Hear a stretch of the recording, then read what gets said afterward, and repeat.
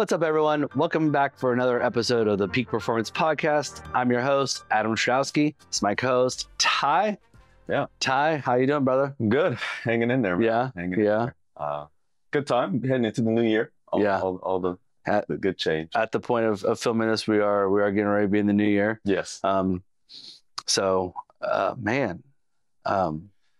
see, on our last episode, we talked about fad diets. Yes. Got into a good conversation there with fad diets and just all things that entails. But that was a good one. Yeah. If you haven't checked that one out. Yeah. But what we got today, Adam? Man, so today, on this episode, we're introducing something new. You and I both like to read. Yeah. So we thought it would be a good idea to just kind of, talk about, at the beginning of some episodes, like talk about books that we're reading or that we have read or whatever. Not really like give you the synopsis of the book, but, just be like, hey, yeah, this is what I'm reading. This is what it's about. Cool.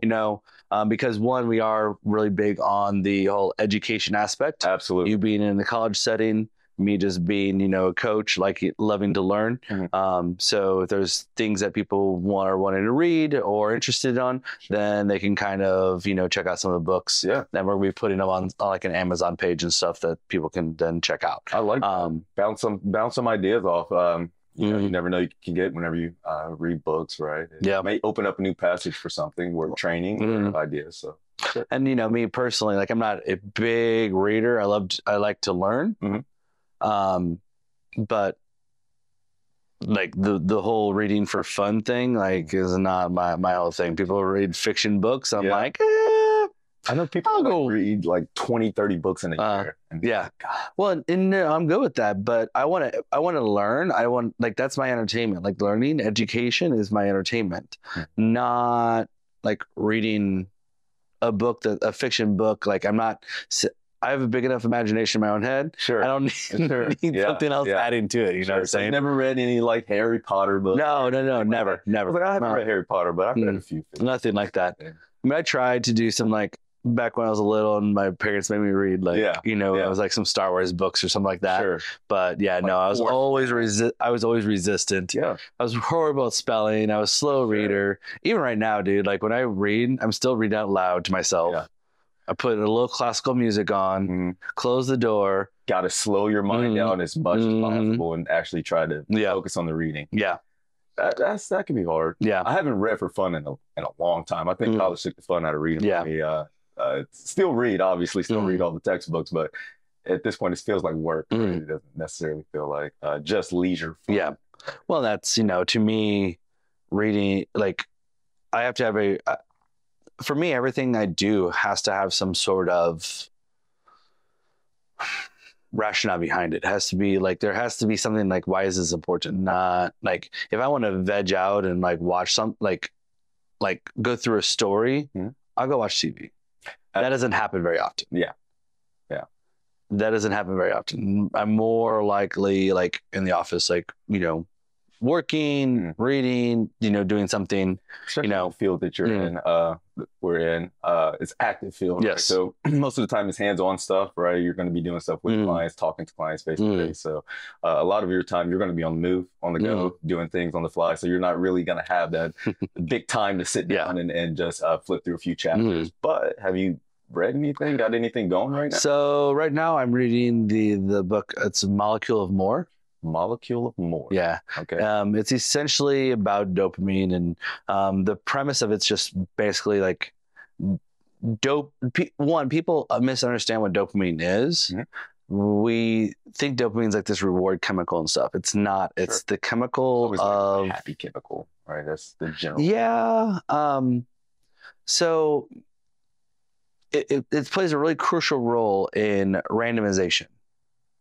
So, and the easiest way to explain it is one of the studies that they talk about is, when they give mice food every 5 minutes, the mice get dopamine when the food hits, and then they stop getting dopamine after a certain period of time. Okay. Because they're counting on it.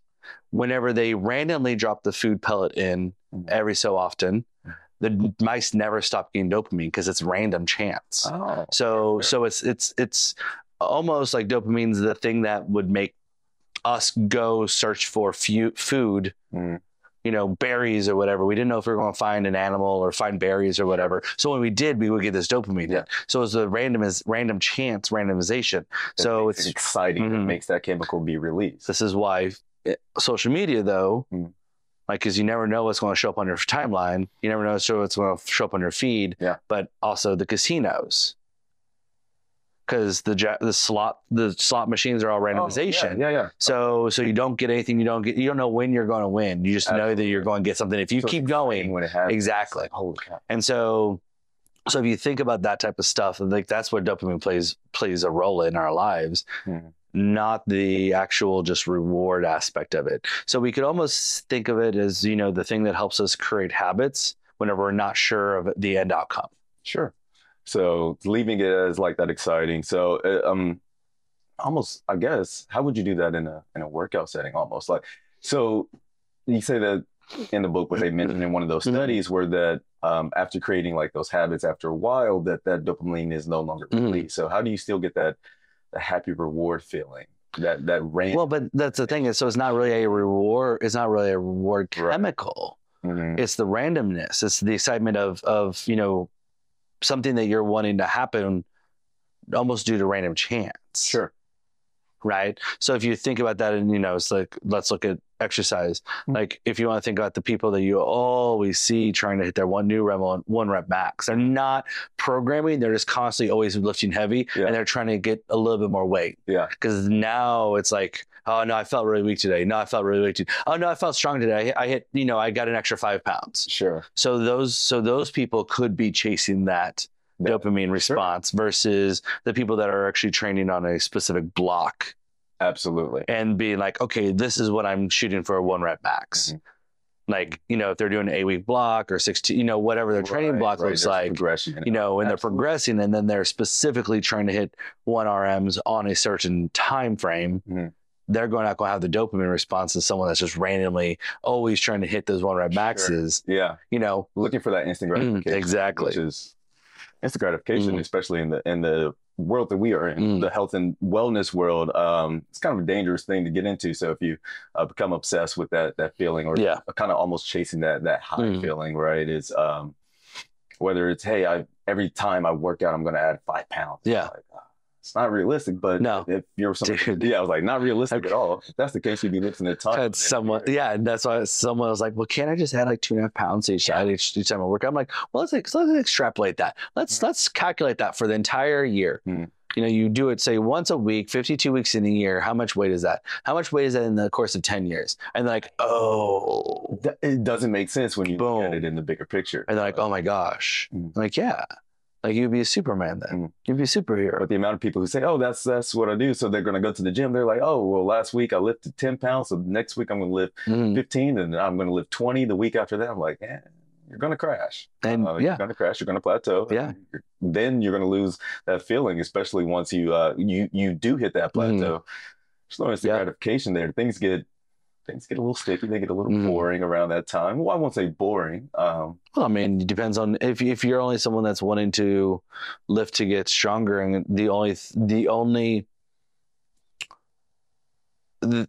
the thing I see within fitness is people want to continuously see progression. Yes. And by all means, like, cool. But we see progression faster when we're new, and then progression slows down. Yes. The amount of muscle we grow in a month, in a year, the amount of strength we get in a month when we get in a year, the amount of weight we lose based off of how heavy we are when we start and how much fat tissue we have, you know, all the things. Like the longer we do it, the slower it'll start to go. Yes. The longer you're going to take to get those adaptations. Exactly. You're going to have to get a little tricky and try different things because your body has adapted. It's got used to those stimulus that you're giving it. But it's... Sorry. No. But no. So yeah, it's whenever you do hit that plateau, it can be rough. It can be rough. If you're not used to it, if you're not ready for it, if you don't know, if you're not expecting it, or if you're someone that's only chasing that newest high weight or the next number, that next low weight or the next whatever, chances are you may quit whenever that stops coming in. Whenever you start seeing those newbie gains or whenever, or if you're losing weight, right? At first, maybe it's gonna happen rapidly, right? Because you have a long way to go. You have a little bit more that you can do there. So let's say you lost, you're down 20 pounds. Well, things might start to slow down once you really start getting to a normal, quote unquote, weight, right? So things are going to slow down. That weight's going to start coming off a lot slower, right? Yep. And that you see a lot of people like quit right then. Of course, because they're like, oh, well, why am I doing this? I'm not getting any progress anymore. It's like, oh, this must be where where I'm supposed to be at. Like, this must be my natural. I'm like, well, no, you can still keep going. Yeah. Right. But you do see a lot of quitting. Well, yeah. I mean, but the amount of effort it takes to get a little bit more then is greater. Like, it takes more effort. Like, yeah, you know what? You might have to be hungry for, more hungry than you were. You might have to, lift more weight. You might have to do, take more weeks of training to get this, get that, 5 pound increase or whatever. Yeah. Like, even though, I was like, as annoying as it is, that 5 pounds, like, at the beginning, 5 pounds is like, you may be able to make that jump pretty quick. Yeah. Right? But I was like, there gets to a point where 2.5 pounds is like, dude, we finally got it, right? That's why they go down. That's why they go down to kilos, and they have like 0.5 kilo Absolutely. plates. Things start to get real specific, and those start to become a reward. It's not as big of a jump as at the beginning, but so I think it's kind of like, in that case, it's falling in love with the process, and understanding like you're still trying to get somewhere, but not falling in love with just the results. You fall in love with the result. They slow down. They slow down quick. Well, that was one thing. You brought that up. Like, follow the process, and that's people are wanting to always shoot for the goals, but they're driven by the goals, which people think they should be. No, you should be pursuing the process, not necessarily the goal of the end outcome. Because what happens when you hit that? Then you're done. Yeah, then you'll never be satisfied, right? And then it's like, well, let's say I wanted to lose 10 pounds, and then you lose 10 pounds, and then, well, did what I needed to, I'm done. I'm not going to work out anymore. It's like, well, the process should have been to get healthier, which is the point of losing the 10 pounds. So if you stop right at 10, why'd you even begin? Yeah. Right. Because now you're going to take back steps. Well, you go back, and now you're in this constant tug of war. Okay, I get a little bit of results, then I quit. Then I get a little results, then I quit. Right. So falling in love with the process is a lot easier, and it helps you with the peaks and valleys, right? Of course. So it's like, there's going to be days you don't feel so strong, can't lift that much weight, right? It keeps those days where still positive outlook on those days. It's like, maybe I wasn't able to lift the weight that I did last week or the day before, or the last time I did the bench press or whatever, the case may be. Kind of keeps your mindset a little bit more level-headed through all of that. Yeah. Well, and you're 100% right, because I mean, like, I see this within like coaching clients or whatever. Like, my coaching clients, we always focus on process goals versus progress goals. It's like, yeah, you know what, we want to get you down this percentage body fat or this much weight or whatever. It's like, but what are the things that we have to do on a daily basis that move us in that direction? Absolutely. You execute those and you're winning. If you don't, if you're super focused on the end goal, but you don't see the number moving yet, or it was moving, then you kind of stalled, but you're not getting your sleep in, or you're not getting your nutrition in, or you're not, getting whatever, then those are the things we need to come back to. Like, so it's not, so as long as if people are creating their list of things that they have to do, like their goals for the day, it's like, get my steps in, get my lift in, get my nutrition in, get my sleep in, down regulate, do these 3 or 4 things for myself every single day, and I'll get where I want to go. It might take some time sometimes, because, when we go so very simplistic, sometimes it's a little bit longer route, but it's also now more of a healthy route. And it's also now more of a sustainable route. Yeah. Instead of the fast thing that's let me cut calories down to like 1,200 calories or whatever. And then that's the instant gratification. You're looking for that quick release of, this feels good, must be right, and then I'm done, right? And no, that's a good point as far as keeping it process. Yeah. Keeping it process driven through it all. Yeah. Well, are you reading any books right now, or? Looking into getting to some behavioral change books as we talk about behavioral change. Because there's always different strategies that, can work for everybody, but it's it's written by a few different authors actually, but it's an old principle. It's a book called Kaizen. It's like an old behavioral change. It's basically this set of rules that and it's Japanese is the origin of it, but like there's American authors. Everyone has kind of their own interpretation of these core set of principles. But these principles, yeah, they just help you with they're supposed to help you with your daily life. Basically old proverbs, if you will, from Japanese. But haven't got into it yet, but we're looking into it. Generally, what I saw, it seemed pretty interesting, and so just see if there's any other strategies out there that may work for me, for anybody else, because the end goal is still just creating those little changes throughout the day that gets you to the end goal, or the overall goal, which is just being healthy. Well, yeah, even I think I talk about longevity. I think I believe everyone's goals should be in the long run should be longevity. Yes. There's going to be those few people that are, say, CrossFitters or bodybuilders or powerlifters or strongmen that are the peak echelon of their sport, and they much rather win than have the longevity aspect. Like look at Ronnie Coleman or something like that, right? There were some sacrifices that were made in order to get to that peak. Yes, don't get me wrong, extreme levels, amazing peak levels, but whenever you push your body to any kind of those extreme levels, there's always going to be some kind of negative drawback to it. So whatever the sport. So sorry to interrupt, but it reminds me of because we talked about peak level. Olympian athletes, once they win golds, they fall in depression. Because they don't have the next goal. They don't have because now their end goal of becoming this gold award-winning Olympian athlete is done. It's done. There's no more. There's not the next level. Right. So that type of stuff, back to the whole achieving your goals and not actually falling in love with necessarily the process itself, or you need to have some sort of another next goal to help further the process. Yeah. And you mentioned Olympian athletes, but I think you kind of see that in all athletes that you mentioned it, right? Is once people stop competing or once they get out of the sport, maybe they decided, hey, I've done everything that I can to win this sport, right? A lot of times you see them drop off as far as health goal because they don't have that specific, that goal, whether it's to be strongman, to win, I want to win in a relay race, in the Olympics, whatever it may be.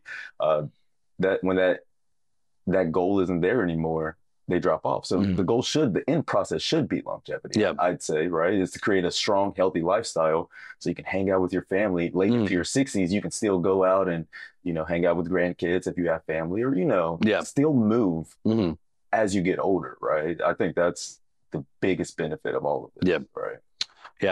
But since we were talking about Olympians and CrossFitters and Olympians as far as bodybuilding and actual Olympics, powerlifting, so our agenda today after the first 15 minutes of this has been talking about books and stuff. We're actually talking about cross training today.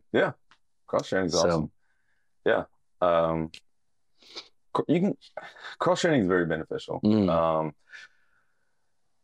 With that itself, I think it's very beneficial. A lot of times you see some of those great athletes. A lot of people think they're great athletes. That means that they can go to all these other sports. They probably became a great athlete by doing all these other sports, right? So you'll look at just right off the top of my head, I'm thinking of some known athletes, right? Household names, right? You have currently Stephen Curry. He can play golf. I'm assuming he's pretty decent at golf. You had no, is golf really? Well, I'm just kidding. I'm just kidding. For all you golf lovers, yes, golf is 100% a sport. By all means, absolutely. I'm not good at golf. I think it's a skill set that you definitely have to become good at. 100%. I tell people I slice and playing golf. I slice so well they should put me in the deli. I like that. I tried to hit. I've been to a few driving ranges, and man, that's one sport just never. That and tennis, they never really connected very well with me. Maybe ping pong, but tennis is just. I don't know. I haven't had the right teacher yet. So not too good at that. But no, you see a lot of these athletes out there, even Patrick Mahomes, right? Great baseball player as well. You saw that with Russell Wilson as well, great baseball player. So I would argue that, you become a better athlete, you get more adaptations whenever you do cross-train. So yes, but I agree. I think there are certain people that are naturally gifted, whether it's, Oh, absolutely. Genetics, Mhm. whether, we've talked before as far as, how does a kid learn to walk? Sure. Well, they learn to walk as a baby, but then over time they start paying attention to their parents' behavior patterns, and they start picking up and changing their behavior patterns, say their walking gait, how their like external internal rotation of hips, whatever, to match their parents. So some of it could be behavioral, like actual nurtured behavioral changes that have happened over time or not happened. So maybe their parents had better strides, or, were just more functional, say, throughout their daily life. So then all of a sudden these people are, in themselves. And they, if you can learn that at an early age or something, exactly, they will develop a little bit quicker. You're going to strengthen tissues. So, if you're, so say, and I've talked, again, anecdotal information, talked to multiple personal training clients, and, people that were there like, oh, I have flat feet. It's like, well, no, you just collapse your arches. Yes. Okay. Well, let me ask you this. How do your parents walk? Right. Oh my gosh, my dad walks the same way. Yeah. Right. Yeah. So who do you think you learned that from? Right. Not necessarily, whether you learned it from watching it, or whatever the case. But well, I mean, so a lot of these people that have, flat feet, they've either have weak ankles and they've twisted their ankles, and that's how it felt best to walk over time. Yes. Foot somewhere. And or their parents both or one of their parents walked a certain way, and they slowly adapted that just by watching, not necessarily by being like, oh, that's how I should walk, but by just seeing it happen. Yeah. Naturally kind of grew into that role, or, that motor skill development, you saw it from just by seeing it, just by watching it. So when we talk about great athletes and stuff like this, is that a thing that is involved within their like their cultivation of an individual, of how they are right now? I think in some cases, yes, absolutely, I would say so.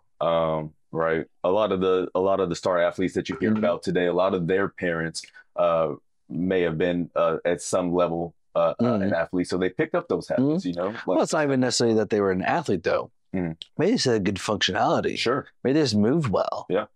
And then they encouraged them to get into athletics or basketball or whatever. And because they moved well, the kid picked up behavior patterns, or didn't pick up bad behavior patterns from their parents. Then all of a sudden they can actually utilize their entire foot and jump higher, and they become better. So now they get better coaching, because now they're, the star, you know what I'm saying? Yeah. No, like, I understand. And so it does, I think some of it can become more situational. Yeah.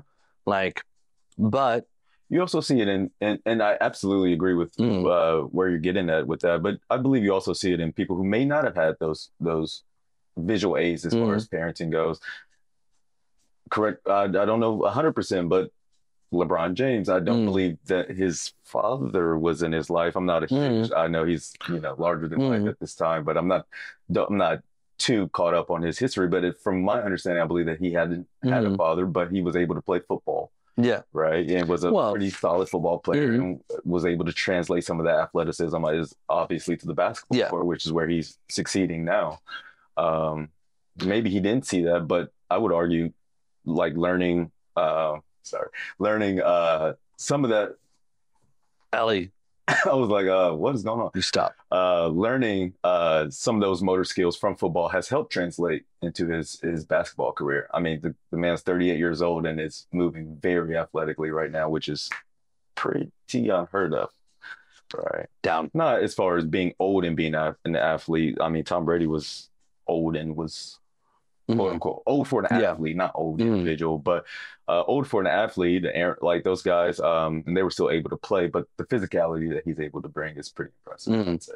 Well, and he said is not necessarily having his father in his life, but I mean that doesn't mean that his mom, or maybe his aunts and uncles were around. I don't know his history either. So he still had people he could have looked at. Could have. I'm not saying this is. I'm not sure. I don't know. I don't know his. But I mean, and this is just theoretical. Yeah. Like this is. what they didn't have a parent. Like maybe they still probably had someone a role model. Exactly. They're going to have someone that they're watching, move throughout their day-to-day life. Yeah. Not necessarily like that, but that might not even be the thing that made them who they are. Right. Maybe it's genetics. Maybe it's not. Maybe it's coaching. Maybe it's not. I'm not saying. I'm just saying that this is a possibility. It could suggest it. Yeah, that's what I was like. Carl Shannon could suggest that it made him a basketball, but there could be a lot of other things that also helped him become, who he is, or whatever the athlete may be.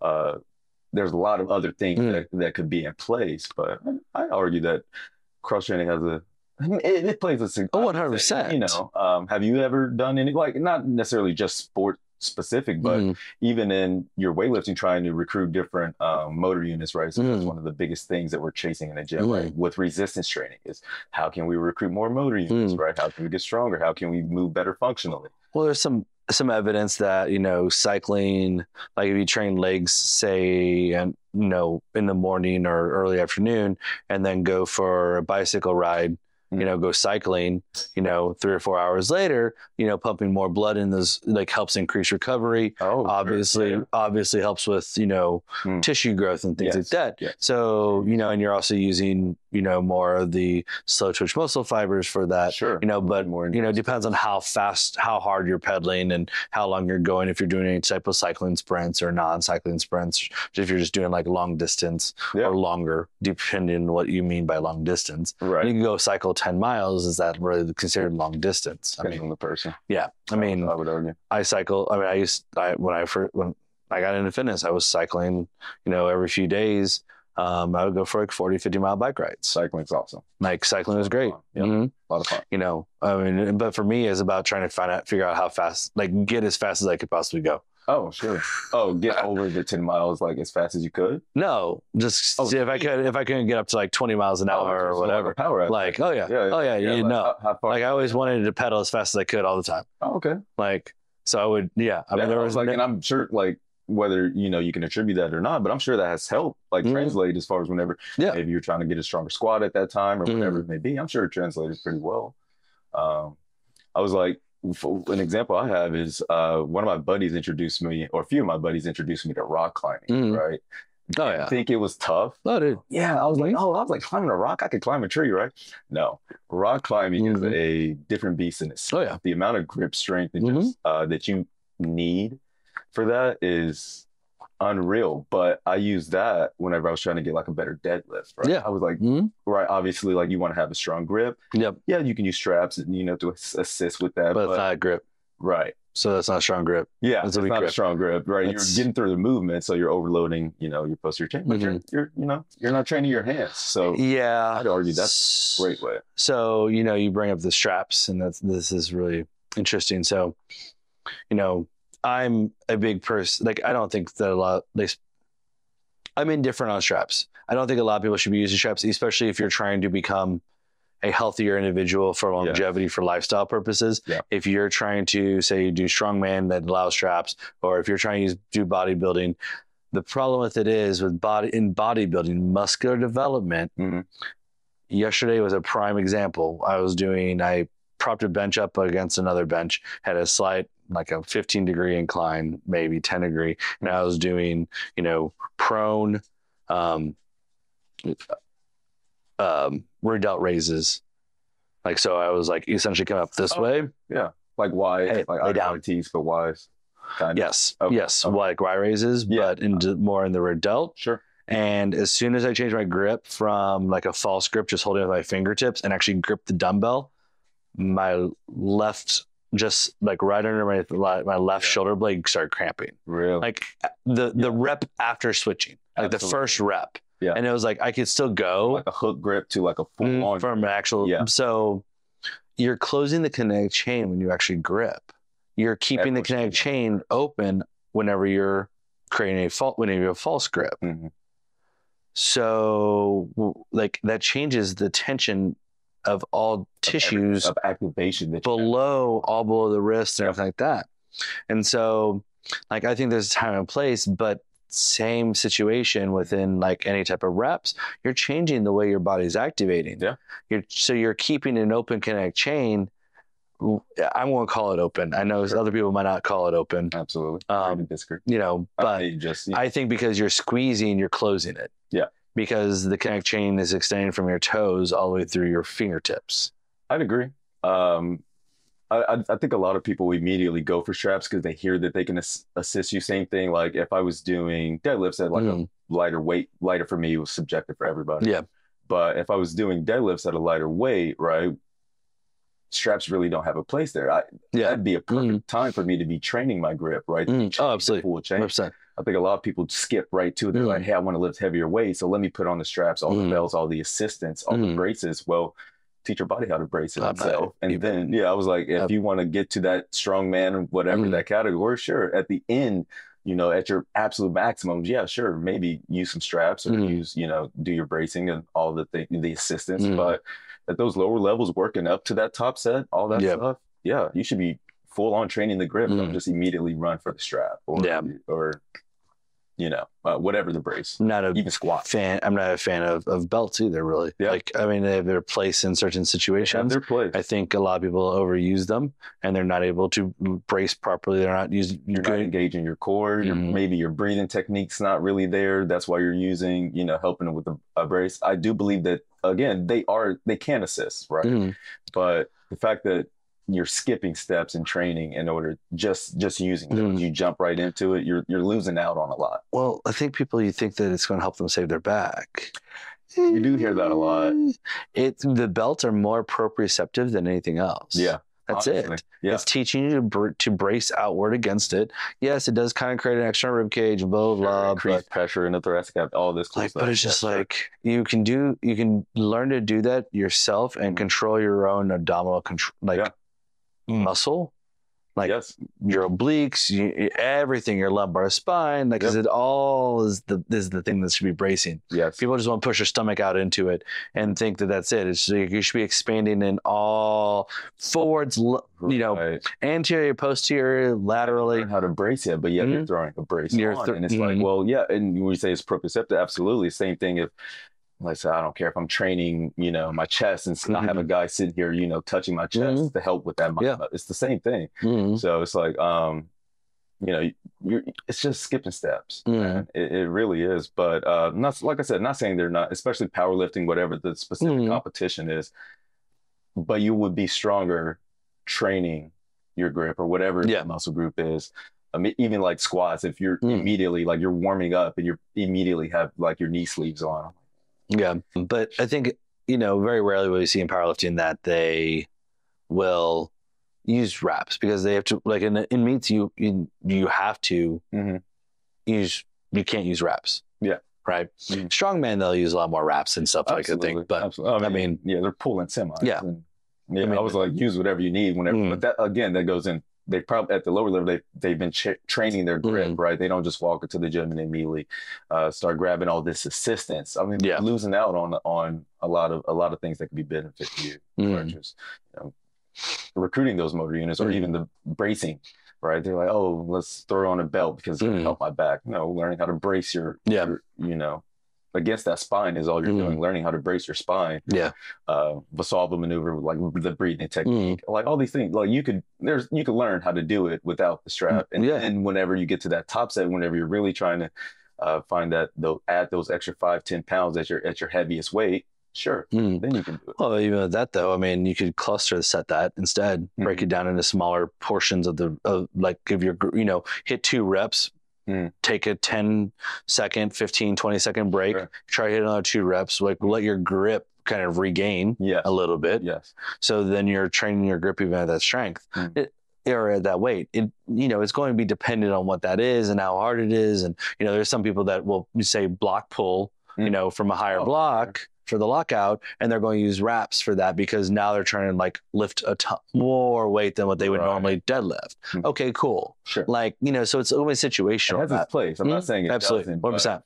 100%. And just I'm saying, don't forget absolutely what we're saying is like, don't forget to train your body. Don't just train how to use a brace, how to use sleeves, how to use all the assistance. Well, as I say, I mean, when in the long run, we can see this through multiple aspects of life. When is assistance made us a better version of ourselves. Right. Like actually using something that's absolutely that aids us. Yeah. Like the difficulty, it's a crutch in a way. The adversity is what we overcome. And that's what makes us a better version. So we're avoiding it, right? Yeah. And I mean, you could say that, say a wrap, say off of pulling off blocks, increases adversity because you're actually able to lift heavier than what you were before, blah, blah, blah. Okay, cool. Sure. But, there's a reason you're trying to avoid wraps more. Like if the person's constantly avoiding the wraps and they're not using strategically, there's a reason why, because you're trying to get the maximum weight lifted. We could say then an ego lifting, not training for if you're not training for like a strong man or something that allows you to train with wraps, right? Because then you're trying to be competitive, and so that's why context always matters. Yes, I was going to say they have their place. I'm just saying, but absolutely. The general person, I think I came across some couldn't tell you his name. Just scrolling and something popped up and he was like, everyone should be using straps on their back days so they can create this hook grip. I was like, well, again, specific for each individual. But at the same time, I was like, you're missing out on some motor unit recruitment there by training your grip, right? They're like, oh, always go hook grip on. I was like, well, what if you didn't, right? Right. What kind of activation would you have in that case? So perfect example of what you're saying. Yeah, just don't go away from it just because the straps make it easier, belt make it easier. There's a reason it's hard. So let it be hard and then go over that hump, and then you'll probably find a lot of results that way. Yeah, I just don't think that people train the muscle that they're currently trying to train the same way with straps or like Versa grips or anything that they do if they had the actual grip itself. Yeah. Oh, yeah. I would argue that there's a good chance there's a weakness that you're avoiding is what you're saying. Yep. And again, don't run from the weakness. I was like, you gotta go through it. Yeah. If you want to get stronger, you got to go through it. Otherwise, you're going to get to the top set, and whenever you plateau, it's like, where do I go from here? Well, go back and train your grip to see if that number doesn't jump up or whatever that train your weakness that you were avoiding, and see how you progress from there. So, but yeah, so I mean, back to the whole cross training aspect, if we're looking at different things to help with development, like, say swimming, say the butterfly is going to be great for lat development. Yeah. Right. Yeah. It's going to help make you wider, like more powerful through a lat movement. Yeah. And so, utilizing the cross training aspects, like biking, even running, if, a little running. Sprints more than long distance. Like not that I'm kind of talking down on our long distance runners, but it's hard to get into. I'm with you. It's hard to get into that, and I just don't think it's as beneficial. I mean, for muscular development, for longevity purposes and stuff like that. Like it's good for cardiovascular, but how long is the maximum thing? Do I think people need to be running? Do I think that people that run marathons are the epitome of health? No. Do I think that they're strong in their own capacity? Absolutely. Oh, absolutely. They're very specific. Same thing with whatever it may be, strongman or bodybuilding or whatever. It's on the extreme scale of health, right? Whether you're extreme endurance or extreme power or whatever, you're on the extreme scale. More than likely, whenever you're training that extreme, you're leaving, as far as longevity goes, you have some weaknesses in other areas. I've known quite a few people that run marathons pretty religiously and not trying to like make anyone feel bad, but they tend to be a little bit more on that skinny atrophied muscle and leg looking aspect, like because they aren't resistance training to help promote and grow muscle tissue. And they are a little bit more on the, kind of, we'll say skinny fat type thing, because it's very stress inducing to be running that long and doing that stuff. Right. Yeah. And so then they're going, sustained increase in cortisol is going to help keep a little bit more of that stomach area intact as far as adipose tissues, that softness. And then so they don't look. You just tell if someone that is like a long distance runner, especially if they're not doing any type of resistance training. Yeah, and to probably to compete, they probably aren't, right? They're going to stick in their sport specific, but then longevity wise, well, if you look at a lot of marathon training programs, I mean, they're like, 5, 6, 7 days a week. Yeah, different types of tempos and shit Absolutely. like that. And so that's their workout. Yeah. That's their workout. Not, I need to do this. I need to go resistance train 3 or 4 days a week, and then I need to do this in addition to, whatever. Right. But because now all of a sudden they, instead of taking and running, doing sprints or whatever, they're now having to go and do resistance training. And now they're adding 3 hours of 2 hours, 3 hours to their training versus only 1 to 2. Yeah, and especially whenever that competition ends, whatever they're training for, whether you're training for that bodybuilding competition and that marathon running, powerlifting, whatever it may be, they're going to have to go back. And if they want to, they may have some ailments because of that, because of how specific they were in their training. So they may have to go back and now they got to go redo cardio if they, or maybe they have to go in and do resistance training if all you did was endurance in order to kind of balance out your lifestyle for longevity, right? So you're not aching all over or sore all over the place. So if you don't have that balance, at some point you're going to have to go back and wait. No, go ahead. Oh, sorry. At some point you're going to have to go back and kind of fix those things that you were kind of neglecting for a while. Wait, did you say balance? Balance. What is that? Yeah, balance in life. Man, what? Balance. Screw balance. Go all in. Yeah, I was like, don't live balanced lifestyle. Well, wait, yeah. No, we talked about balance plenty, and the entire concept of hustle culture, and we talked about that in the past. Yeah, in a few episodes back, like hustle culture and like balance, and how people are like, oh, screw balance, go all in or whatever. It's like, well, if you enjoy, makes you weak. It's like no. Like if you enjoy what you're doing, though, you're finding balance. Absolutely. Like if you're enjoying it, if you're happy and things like that, you don't have balance if you don't. Granted, you might be sacrificing other things, which is fine. It's gonna happen. But I mean, that's part of balance. Sacrifice is part of balance. Absolutely. Like we can't, we can't be 100% in on something and not sacrifice other things. Yeah. But as long as you're enjoying it and it's resonating and it's in line with who you are as an individual, then you're balanced. You're in a good spot in life. Like that's the thing, I think. In your training, in life, your business, whatever that may be. But I think burnout comes from imbalanced. Yes. If people aren't burning out, then they're balanced. Yes, I was going to say, if you feel burnt out all the time, you need to sprinkle in some change. That's where. Somewhere. Yeah, I don't know what it is, but go bowling. I'll go bowling a few times if I feel a little burnt out. Like, hey, let me go bowling a little bit. So, who do you think is like what sport? If you had to choose one, do you think is like the most athletic? Oh, that's tough when you say athletic. I don't like athleticism. Man, I'm gonna go with. You're never gonna be able to make somebody happy with the answer.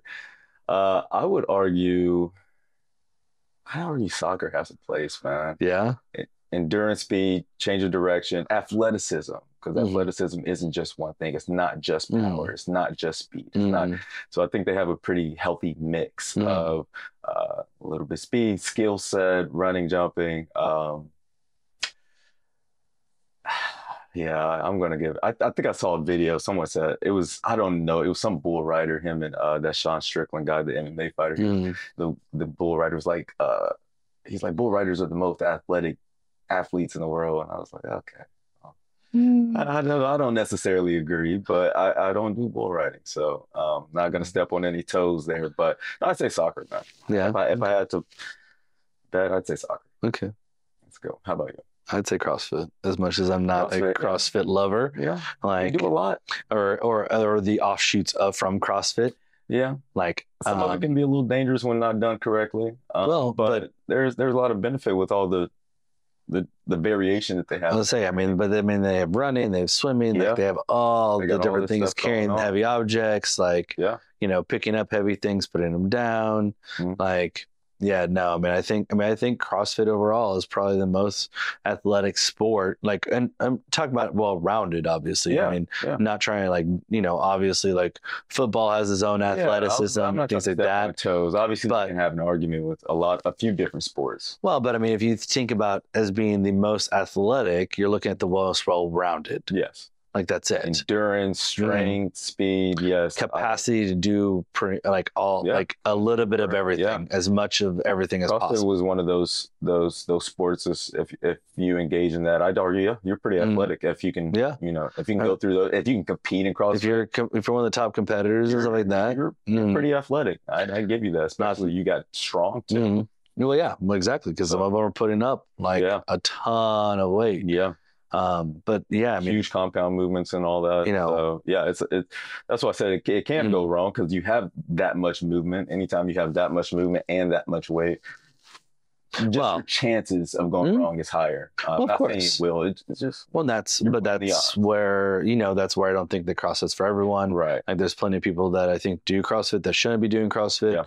Yeah. There's plenty of females that get in CrossFit thinking they're going to lose weight and not really lose weight, right? Because they just pushes them further into some hormonal dysregulation. Absolutely. Some people that have joint issues that shouldn't be doing, or be doing modified versions, which I do have to applaud CrossFit, or the gyms that are like stemmed from CrossFit. They've done a lot better with injury prevention. I know there's a lot of them that will do like beginner classes. They'll make new people who do these beginner classes no matter what. Like, even if they've come from other gyms, that's like, no, you're doing it our way.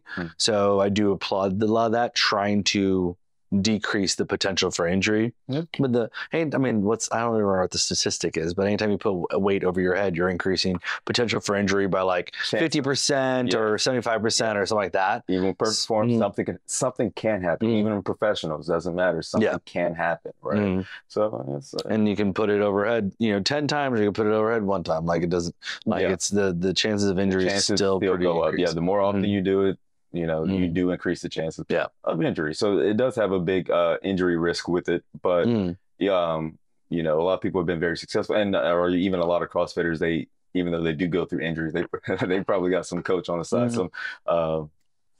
some trainer, some therapist on the side that's helping them with those ailments, because it's gonna happen, right? And that's any sport, you're gonna have some injuries. But those injuries, yes, you can.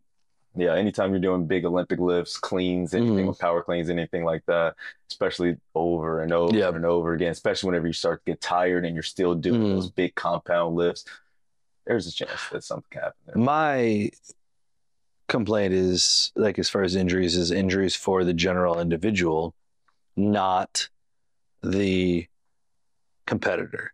Sure. I mean, just like everything else, I train the rugby team, they get injured. Yeah. Like, anytime you start getting competitive, you're increasing potential for injury. Gonna happen. Bottom line. I was like because you're injury altogether. Well, because you're getting ready to put you're willing to do things with your body that someone's not competitive or not in a not competitive sport shouldn't have to do. Right. So if someone's going in a CrossFit and there's like, I want to go in for a good workout, like they can get a really good workout without doing 30 reps of a snatch that that would put them in a greater potential for injury whenever they don't know what they're doing as well, when they're not as functional, whenever they're not functional, when they're not as proficient at the exercise. So I just wanted to drop that question there at the very end. So, man, I think we need to cut this off, brother. It's been a good one, man. And as always, man, it's always good talking with you. Always, dude.